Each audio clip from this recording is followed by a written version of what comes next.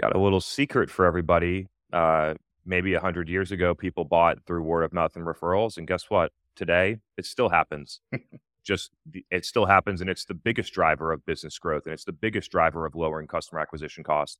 And it's a signal that you're doing a lot of things right. The difference is that word of mouth has fundamentally changed over the past 20 years, especially over the past five, with the dramatic scale and maturity of the internet.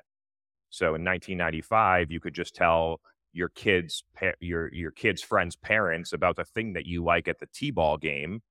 And now, 25 years later, you could post it on LinkedIn, and 100,000 people are going to see it within the next hour. Or you go viral on TikTok, and 8 million people see it, and it drives incredible business growth. And that's happened over and over again. I'm John Wright, and you're listening to Affiliate BI, the business intelligence and affiliate marketing podcast brought to you by StatsDrone. Welcome to the Affiliate BI podcast. I'm chatting with Chris Walker, who's the CEO and founder of Refine Labs, and he's also the host of the Revenue Vitals podcast, which I'm an avid listener of.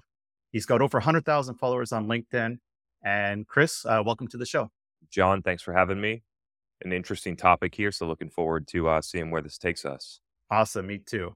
First question, for people that are in affiliate marketing that don't know you too well, what do you do at Refine Labs, and tell us about your company? Hey everyone, my name is Chris Walker. For those of you that don't know me, I'm an entrepreneur, a business owner, a marketer, a salesperson. When you own a business, you kind of do all the jobs. And so I find myself to be just a well-rounded entrepreneur and business person. The way that I've come up to that stage is through product management and marketing and operations. And so that's sort of where my background leads. But in general, I've built an 8-figure company. We have a large team. We work with more than 250 B2B SaaS companies. We've been in business for about 4.5 years. And now we're moving into the next phase where instead of just like seeing the pattern at 10 companies in a row and me communicating that back, which is why my message resonates so much with the market, is because I'm not making this stuff up. I just see it in real life, see the patterns, and then recognize that it applies to a lot of people. And now taking that to the next level by leveraging scientific principles and data to actually demonstrate these things to executives and investors and leaders in a data-backed scientific way that hasn't been done before, that gives people confidence and clarity in what they should be doing in their go-to-market.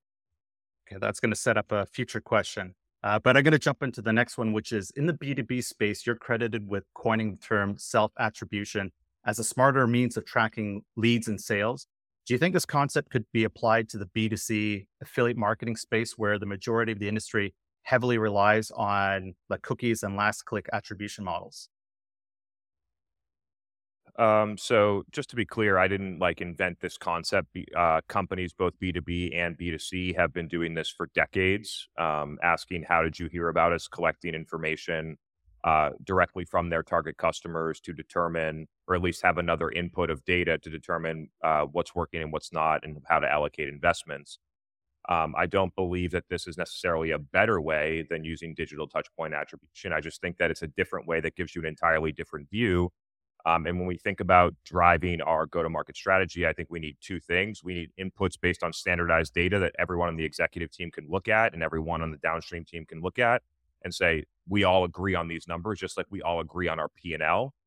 And then we need customer data. We need direct information from customers through primary market research, through self-reported attribution, through win-loss analysis, through asking on the first call in sales meetings and other forms of primary market research where your customers feed you data about what's working and what's not. And I'm just calling out to all the B2B companies that this idea of primary customer data and using it to drive your go-to-market is basically not happening right now. Companies use customer insights to build their product, to determine the product roadmap, but they don't do it to dictate how they make go-to-market decisions, which I think is a huge miss. And another reason why a lot of B2B companies all do the same dumb shit, because it all revolves around the one sort of myopic measurement model that they use using digital touchpoint attribution, whether they use multi-touch or a U shape or a W shape or first touch, it doesn't really matter. It's just missing a lot of key elements that don't come directly from your customers. And so could you use this in the affiliate space? Like, I think, yeah, you could. I think traditionally people use either coupon codes, last click attribution, things like that. I think that you could do it, but I also believe that self-reported attribution, or how did you hear about us, is typically going to tell you what created the demand, not what captured the demand. And so affiliates, I find to be, they can create demand, but a lot of affiliates are more in the demand capture game. And so, depending on sort of where you play in that space, like influence, I think if you did influencers on TikTok and Instagram, you would get that stuff in self-reported attribution for B2C. I'm not sure you would get it from an affiliate blog that's linking out to get an affiliate commission. So it really depends on your use case. I think you articulated perfectly. It's actually affiliates are part of the demand capture. And maybe that's why it might be helpful for companies to actually put that field in their place where it's like, we know the coupon code is going to say you came from the affiliate, but what was the leading driver? Was it your friend saying, hey, I heard about this coupon code? And I actually believe this is completely missing in affiliate marketing. I know for a lot of the tracking tools that exist, I can't think of a single one that really has these things built into it, unless it's the operator side actually putting that in there. Yeah, I mean, affiliate by definition is highly transactional. And so in a transactional model, you typically use a transactional measurement model, which is like, hey, I referred you this customer, or they used my coupon code or different things like that. And if like a Martech, let's just say like 6 Sense hired me to do that shit for them, I wouldn't, uh, none of my stuff would ever show up. None of my stuff ever shows up on last click attribution or through a coupon code or something like that because I don't operate transactionally. And so all of my stuff would be more equivalent to an influencer or a key opinion leader that you're going to need a different measurement model to use. Which is why companies struggle with a partner channel. Affiliates could be considered one stream of a partner or a near-bound motion. And B2B companies struggle with it a lot because the measurement model is only built across like transactional demand capture. That makes sense. Do you think there's maybe a way, like my thought process on this is that there's a lot of companies that when they're dealing with millions and millions of customers or signups, that having that single field is kind of cumbersome. Like you're asking for data that's not going to be consistent. But I remember listening to some other podcasts where the company Lavender, where they're talking about what were some of the common attribution answers. And a lot of them had the word Will in it for Will Aiken.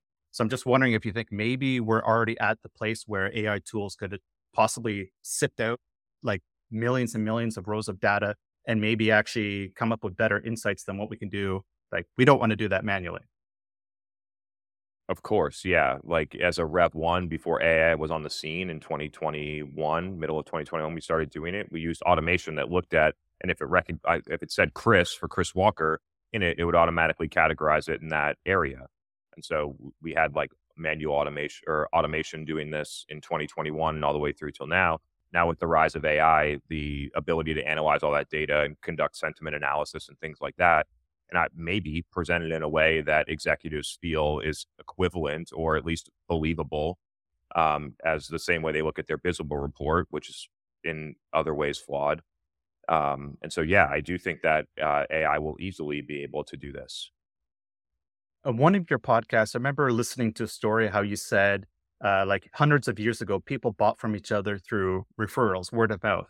And I'm just wondering if maybe you think people today are distracted on the tech side. I know in B2B, everyone's kind of jumped towards the tools where they've ignored that personal touch of like, where did you really hear about us? I'm just wondering if you think maybe affiliate sites kind of have a bit of that problem where some of their sites are maybe too corporate or too soulless and they're not really putting a person or something meaningful behind it. Got a little secret for everybody. Maybe 100 years ago, people bought through word of mouth and referrals, and guess what? Today, it still happens. It still happens, and it's the biggest driver of business growth, and it's the biggest driver of lowering customer acquisition costs. And it's a signal that you're doing a lot of things right. The difference is that word of mouth has fundamentally changed over the past 20 years, especially over the past 5, with the dramatic scale and maturity of the internet. So in 1995, you could just tell your your kids' friends' parents about the thing that you like at the t-ball game. And now 25 years later, you could post it on LinkedIn and 100,000 people are going to see it within the next hour. Or you go viral on TikTok and 8 million people see it and it drives incredible business growth. And that's happened over and over again. Or you post a podcast and people listen to that podcast for 2 years and over time start to really believe and trust you. And so the idea of word of mouth has fundamentally changed over the past 20 years, which is the core difference. I really think that we need to make a split here when we talk about this between influencers or key opinion leaders and affiliates. They're really two very different things with different motions that require different ways of measuring success. Affiliates play at the bottom of the funnel and try and make a small transaction fee for a referral. Influencers start at the top and create the demand that drives accelerated business growth and accelerated word of mouth. Affiliates are not driving word of mouth. They're not. You might get a byproduct of word of mouth when they go through an affiliate, buy the product, have success, and they talk about it. But you'll rarely get the scale of word of mouth that an influencer or key opinion leader creates, that ultimately creates demand and drives business growth. So I think for the affiliate game, I think that you have to be thinking about, do I need business expansion? Do I need to expand my capabilities and services in order to not just play at the bottom of the funnel when someone searches this category, and I'm going to continue to try and win on Google being a top 3 result so they can click my link and I can get 10% of the sale. And instead of playing that game, which over time SEO is going to change and it's going to leave your business vulnerable. And so knowing that, do I need to shift to add a different service or add a different layer to my service that includes demand creation and influencing people before they're considering buying, before they're going to Google? That would be, if I was in the affiliate space, that would be my game right now. Awesome. Next question is kind of going in a different direction. And I've got an engineering background, so I like to ask this one where you've gone to school for engineering and you pivoted in your career a few times where I think you've realized what you were good at and what you like to do, and you moved away from engineering. And I'm kind of wanting to ask, what advice would you have for people that kind of struggle to find their purpose or find their mission statement or find something else of, what they think they want to do? Yeah. So first off, I believe that I continue to use my engineering skills and degree every day right now. I'm looking at statistics. I'm re-engineering how companies think about their data model inside of their CRM, how we use that to create large scale statistics that create data-backed insights that help us make better decisions. And so I still think that all those things that I learned are directly applicable to the things that I'm doing. I'm just applying them in a new or untraditional way to the B2B go-to-market space. Um, what was the second part of the question? It's just like how people kind of navigate, like in my experience. I mean, Yeah. I've been an engineer, but I've done non-engineering stuff for about 20 years, and I'm now going back into it with my own company. And when I listen to your story, I'm like, I wish I kind of figured that out sooner than later. And I think there's a lot of people that just go through life struggling to find what they really want to do, and they just stay unhappy, but they can't really get out of their own head and focus on just kind of look at the big picture and go, what else should I be doing? Yeah, I think this is a multifaceted question. A couple things that I'll say here. I think that your like mindset and your perspective across the world drives or influences the amount of opportunity that you see around yourself. And so when I started to like break out and really get into like my own space where I felt very comfortable and where I think my talents aligned with a really important business problem was when I stopped taking or stopped thinking about my life traditionally. Like I need to go through this. My career ladder must be like linear, where I go from manager to senior manager to director to senior director to VP to senior VP, and then 20 years later, I'm a CMO.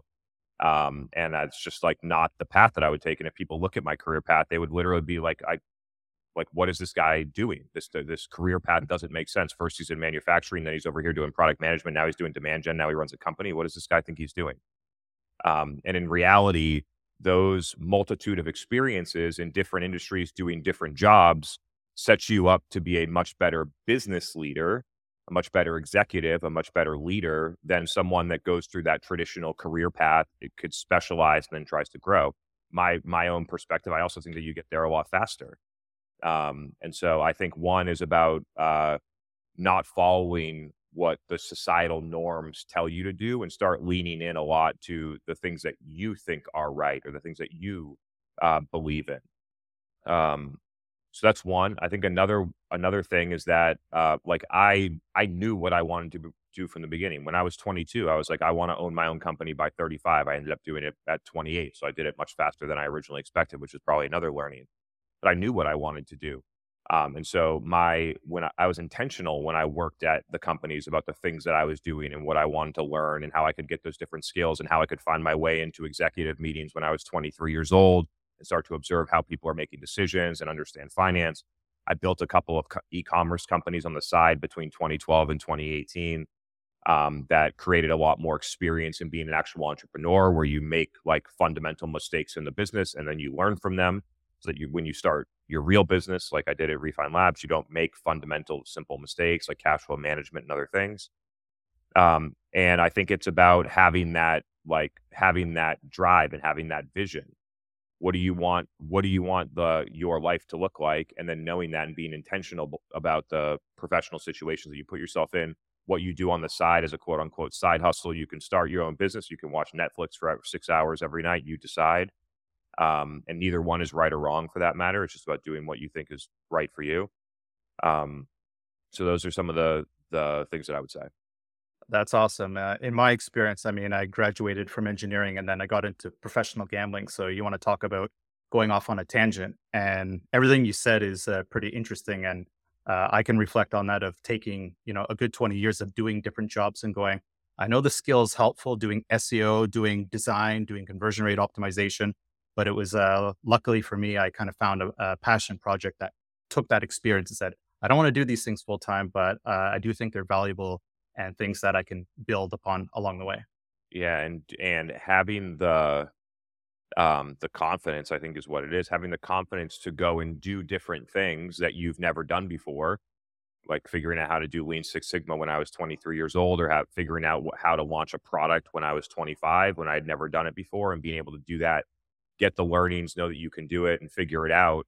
I think that having that resiliency and openness to new things is really important. I think a lot of people think that when they go and do something new, that immediately they're going to be good at it, or that if they're not good at it, that it's not meant for them.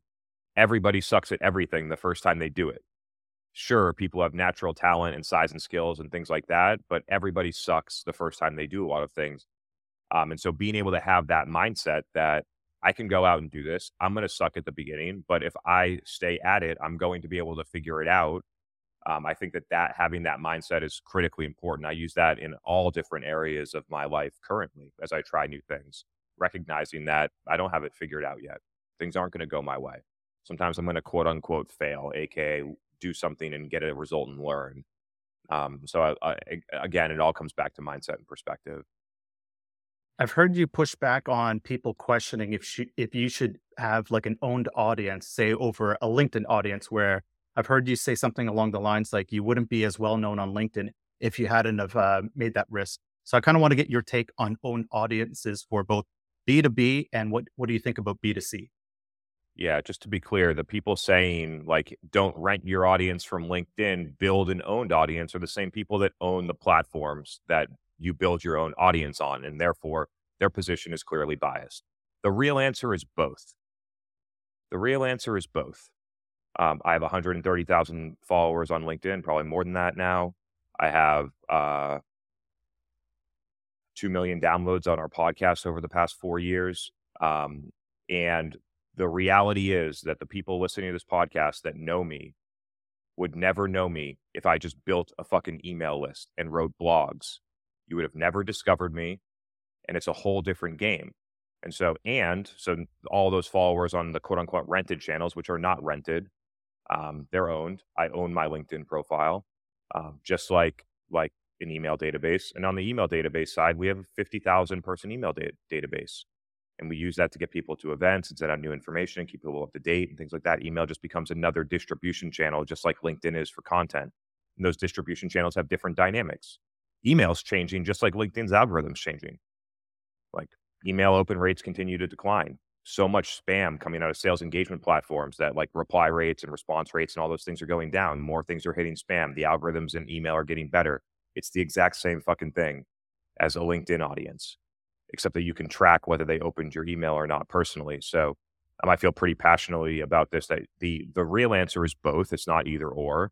But you'll never get the like big successful email audience if you don't use the other channels to create attention where there's significant reach. The difference between email and LinkedIn is that in 2019, when I posted on LinkedIn, a million people saw my post. And that doesn't happen in email. I don't send one email and then people, when I have no followers, they forward it to a million people. It doesn't work like that. And so you need to understand the different use cases for these two different mediums and understand that they're simply both just distribution channels.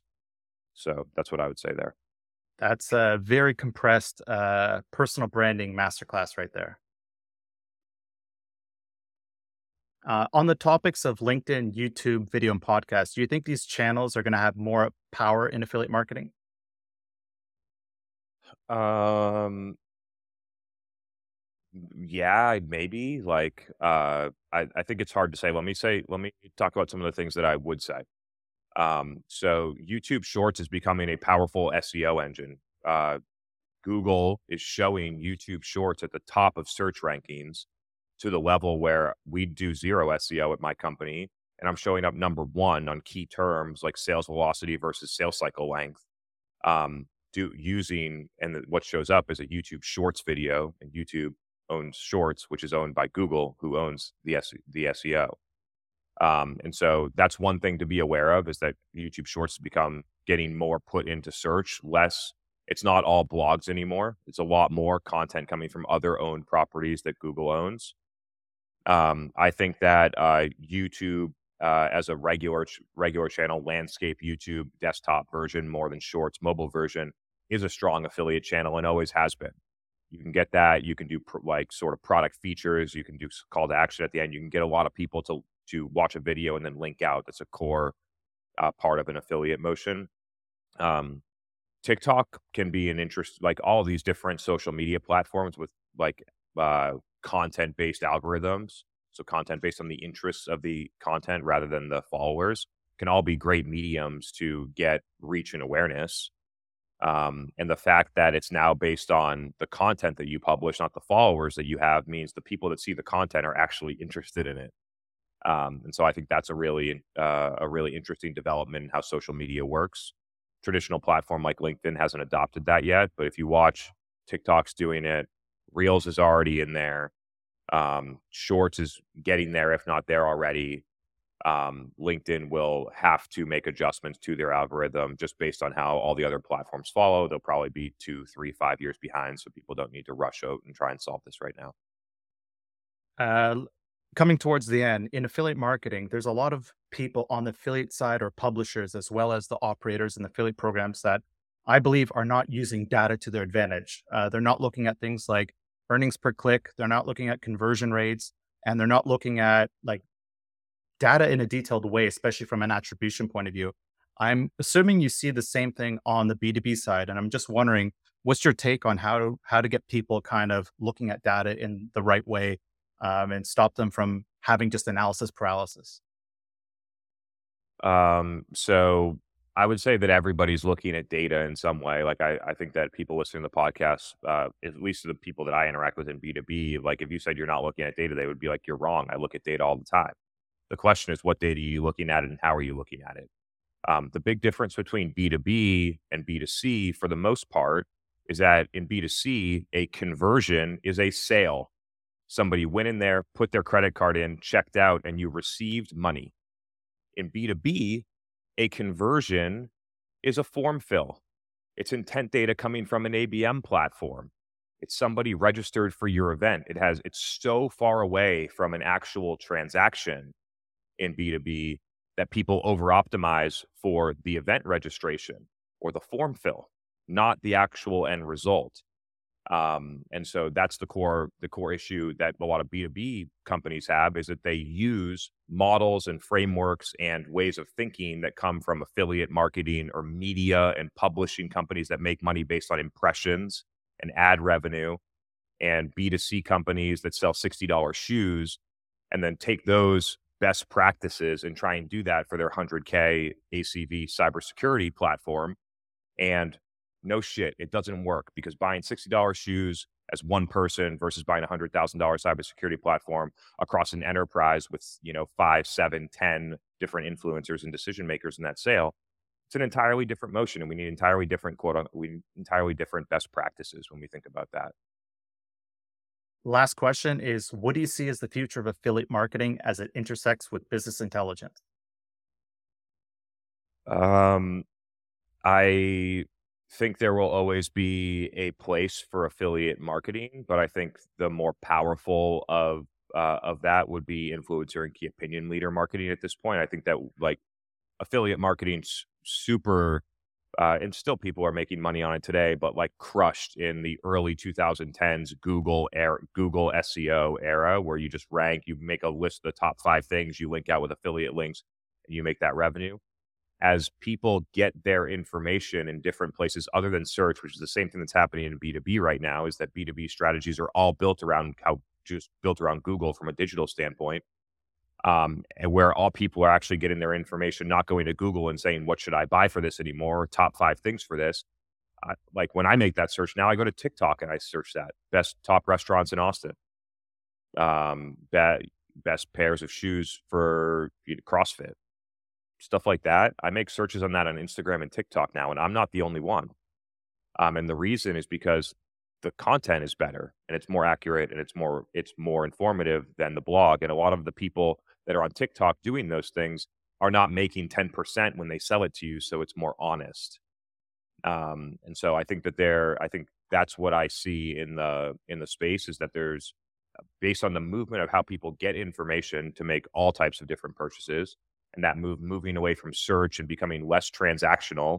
I think that we as quote unquote, I'm not an affiliate marketer, as affiliate marketers need to think about how they move that transition to continue to be at the place that is the critical part of a buying decision, which happens other than Google. Most people that get to Google now have already made their decision. They use Google for navigational search. How do I pass through Google to get to this website that I already wanted to get to? And so I think people need to understand and recognize the dynamics of that, of where the information comes from, and try to be the most valuable part of the value chain, which is more further upstream now. So you might not be in affiliate marketing, but if you ever come over to this side, I'm pretty sure you're going to do extremely well. Chris, thank you so much for joining the podcast. How can people get a hold of you? You can follow me on LinkedIn or Instagram, Chris Walker 171. You can also follow the B2B Revenue Vitals podcast on Apple, Spotify, or anywhere else that podcasts are published. Awesome. I listen to that podcast all the time. Chris, thank you so much for this. Thanks for having me. Okay. Thank you for tuning in to the Affiliate BI podcast. I'd like to take this time to ask for a small favor to leave a rating and review wherever you listen to your podcast. That helps us expand our reach to rank higher in podcast directories and reach more listeners.